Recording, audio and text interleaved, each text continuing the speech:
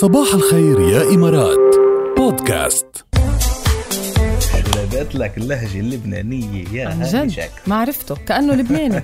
عم يغني كتير حلو، عم بيقولها كتير حلو الغنية، وعن جد ولبقت له اللحن موفق كتير طبعا مع نجم العربي اللي وليد توفيق والكلام لنادين الأسعد، يعني كلها على بعضها الغنية هيك ظابطة 100% يعني 100% ظابطة عن جد. استمتعنا فيها، إن شاء الله أنتم كمان تكونوا مستمتعين. نزلت الستوري تبع العريس؟ طبعا نزلت الستوري تبع العريس وحطيت لهم عروس وعريس على الستوري، وإن شاء الله ألف مبروك.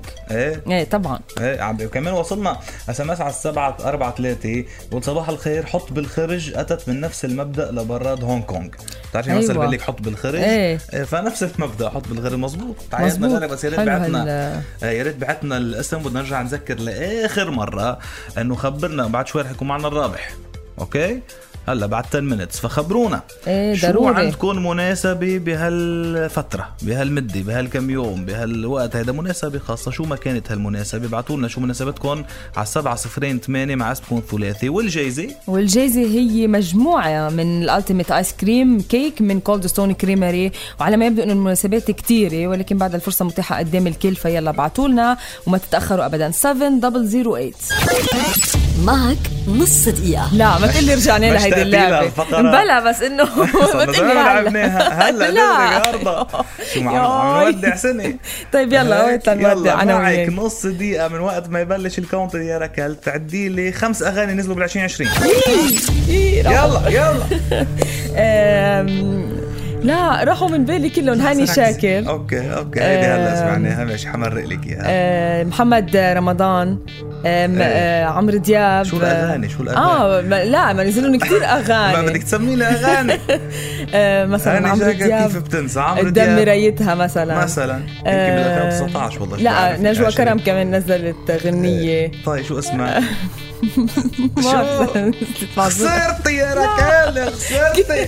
أنا أكتر شخص بيحفظ أغاني. مش معقول سألتها بالشي اللي بتعرفه كتير منيح. أكتر شخص بيحفظ أغاني، بس شوف التايمر شو بيعمل فيي. عندك مو فواياج عندك مثلا أنغام بحبك وبرتاح لك، عندك بالبنط العريض كسرت الأرض، عندك هلا مثلا نازل عمرو دياب كذا غنية انت بتهزر وطبل وكيف عندك كتير. خلص تايمر بيبرمج الدماغ عشان هلا دورك. لكن انت شو دوري انا؟ بدك تلعبها كمان. تحضري لي شيء هلا اكيد بأرضها. يلا بأمرك انا. طب شو معك نص دقيقة.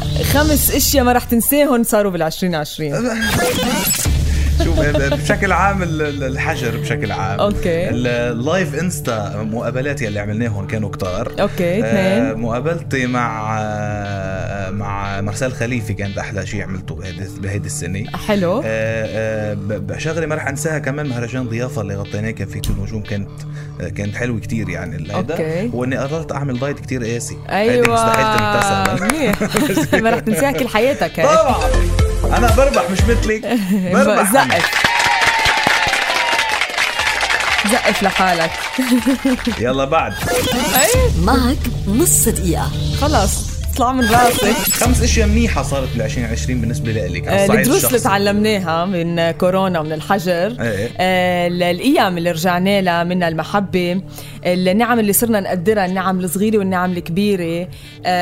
شو غير موضوع الكورونا انت شغلتين صاروا معك بال2020 منيح كتير. لا ما صار شيء منيحة كتير يعني. أول شيء ضلينا بشغلنا الحمد لله. عملت شيء من فترة. من فترة شو عملت؟ من فترة قصيت شعري يمكن. وما نقلتش بيتي. بلا هيدي شغلة كتير منيحة هيدي. هلكتني كمان بس سألتك عن حالك خسرت. هلكتني هيدي الشغلة مشان هيك مش متذكرتها. بون فواياج كارول سماحة.